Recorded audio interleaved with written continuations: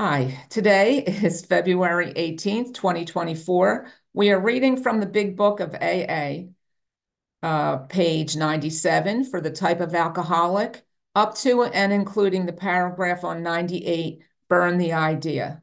Lori will be our reader, followed by a 20-minute share by Ellie. Lori, please read. Thank you, Karen. For the type of alcoholic who is able and willing to get well, little charity, in the ordinary sense of the word, is needed or wanted. The men who cry for money and shelter before conquering alcohol are on the wrong track. Yet, we do go to great extremes to provide each other with these very things when such action is warranted. This may seem inconsistent, but we think it is not. It is not a matter of the giving that is in question, but when and how to give. That often makes a difference between failure and success. The minute we put our work on a service plane, the alcoholic commences to rely upon our assistance rather than upon God. He clamors for this or that, claiming he cannot master alcohol until his material needs are cared for. Nonsense. Some of us have taken very hard knocks to learn this truth. Job or no job, wife or no wife, we simply do not stop drinking as long as we place dependence upon other people ahead of dependence on God. Burn the idea into the consciousness of every man that he can get well regardless of anyone. The only condition is that he trust in God and clean house.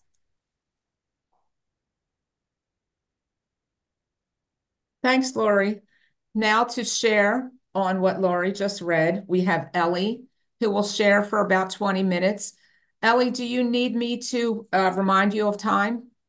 5 minutes? Okay, I'll let you know. Thanks, Ellie. Thank Please you share. very much. Am I on? Yes, I hear an echo. Okay. An echo? Oh, that's not good. I'm on a new computer. I mean, we Uh, can hear you, so I think it's okay. I'm so sorry. That's You know, better. Maybe. that's better? Yeah. Okay. All right. Good morning, everyone. My name is Ellie, and I am a compulsive overeater and a grazer is my compulsive food behavior. I have been in program. June the 1st will be 35 years. I came in at somewhere around 240 pounds. I'm somewhere around 120 now. So in that time, I have lost half my body weight. Um, it hasn't been a smooth path for me. I've had a couple of major relapses that lasted a long time, but thank God for this program and for my sponsor. I never gained it all back. I did gain some back, but I never gained it all, which is amazing. Um, and each time I was in relapse, I knew that if I kept doing the things that I had been doing, I'd get it back again at some point, and I did. I never stopped calling my sponsor, and I didn't always do what you told me to do, but I never stopped calling my sponsor, and I never stopped going to meetings. I was fortunate enough to meet my sponsor at my very first meeting, and she has stuck with me and put up with me for the entire time. I know that's quite unusual in the program to have the same sponsor. She's tried to get rid of me a few times because I wasn't listening, but I stuck with we stuck with each other. Um, so um, when I first got into program, I read absolutely everything I could get my hands on, and I also just because it was so long ago, the meetings that I went to had extensive cassette tape libraries, which I listened to all the time. And I that was the same year that I went back to school. I was an elementary school teacher, and I went back to school to get certified in special ed. So I was driving a distance to and from classes several times a week, and so I listened to tapes the whole time. Now what I do, I don't drive that much. I'm retired, but whenever I'm doing food prep or whenever I'm in the kitchen, I put on, say, a Vision. I put on special editions and listen to those. That always helps me in the kitchen. Um, Okay, so the things that meant the most to me in this reading were on page 98, where it says, put our work on a service plane. The alcoholic commences to rely on our assistance rather than on God. You know, there are some people in program, and I'm not saying anybody shouldn't say anything that means the most to them, but there are people in program that I hear say abstinence is the most important thing in my life. My relationship with my higher power is the most important thing in my life, because if I don't have that, I don't have abstinence. And if that, I don't have peace of mind. And without that, I have fear. And without that, I have, you name it, fill in the blank.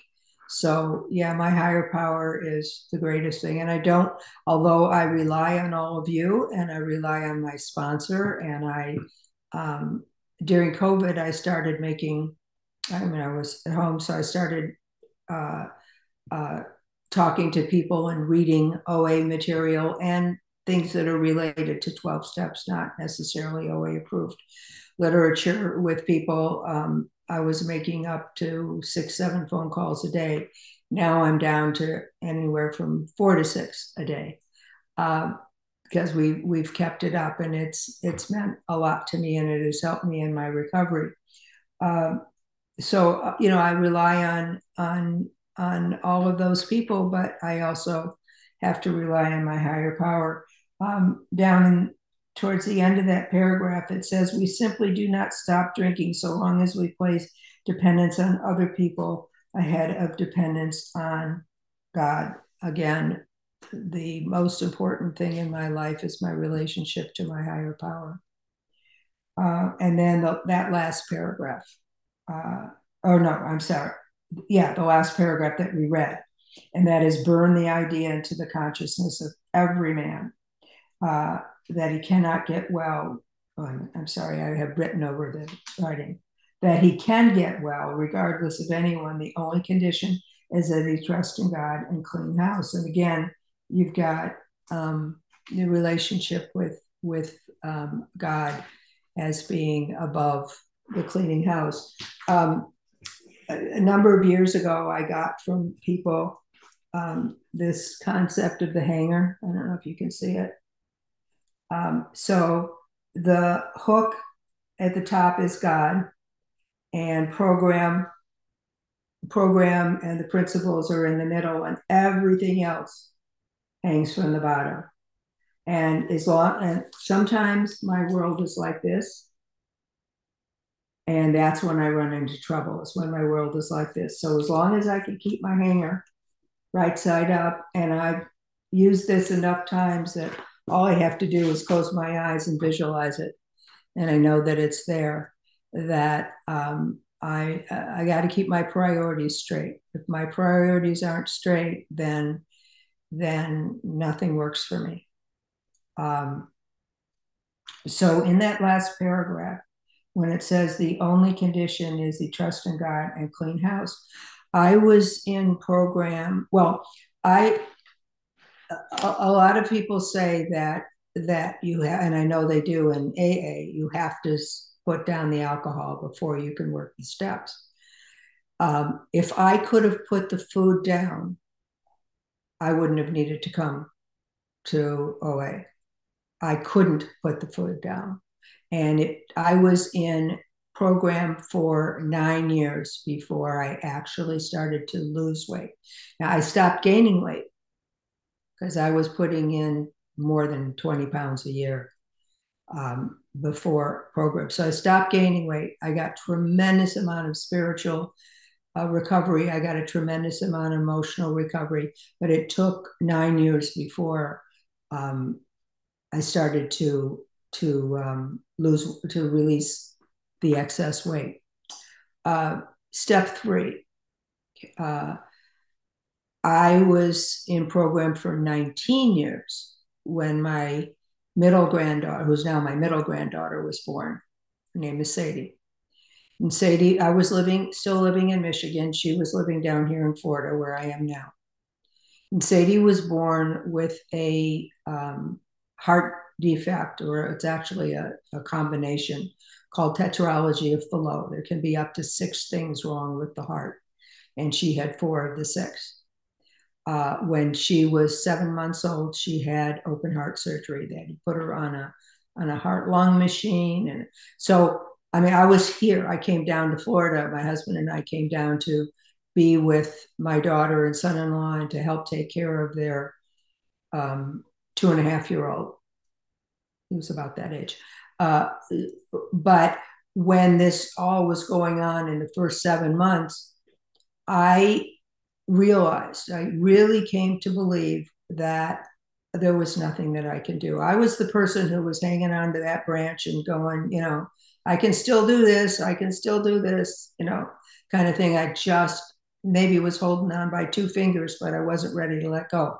So I realized at that point that there was absolutely nothing that I could do to help her, to help my granddaughter. I could be supportive of the parents.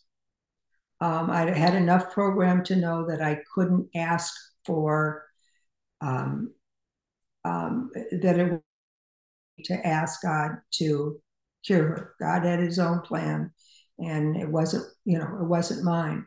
But I was able to ask God to put his hands on the shoulders of the surgeons and to help direct them. And then I also, since I knew that it was not right to pray for anything just for me, I asked God to give me the strength to deal with whatever happened. Now, I am thrilled to say that Sadie's 15 years old and she's absolutely perfect in every way. She's a drama queen, but most 15-year-old teenage girls are. But she's absolutely, her heart is perfect in every way.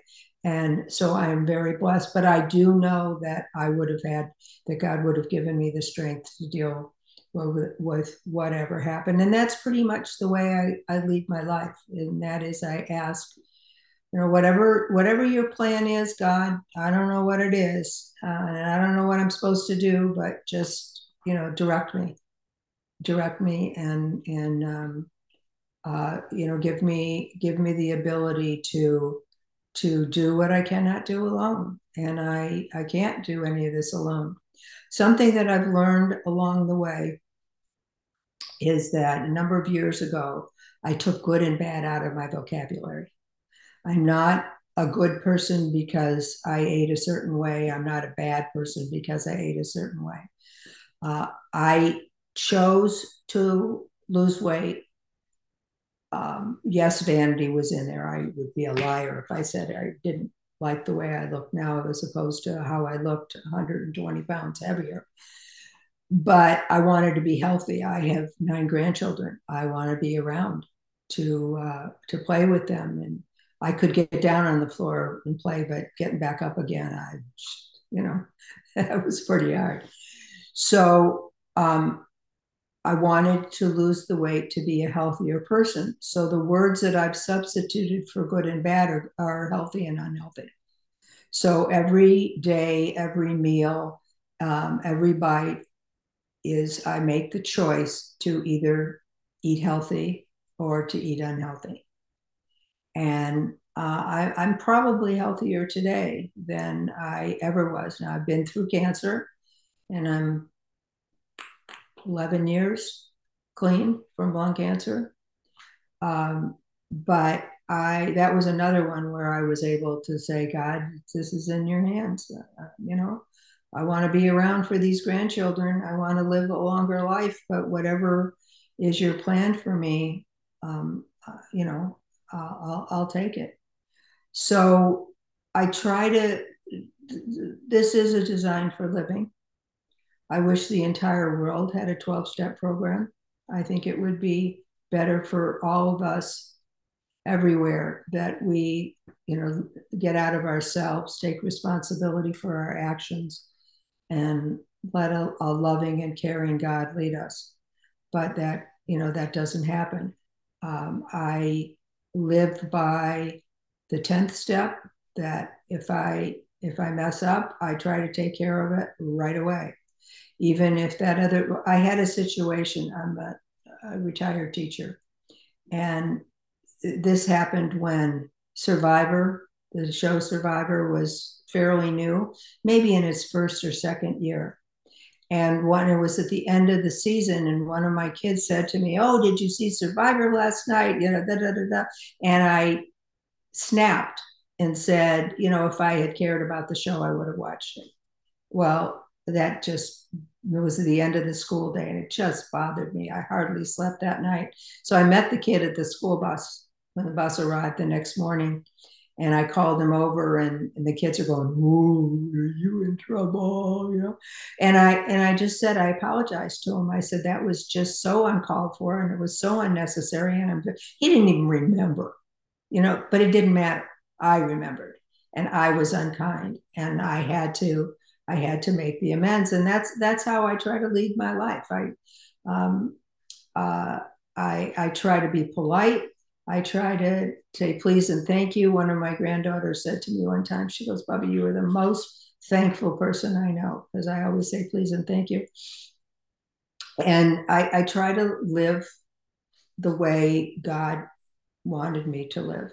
And I couldn't have done this without program. Now, I wasn't a horrible person before I came in, but I'm such a better person now. I think I am. I've been told that I am.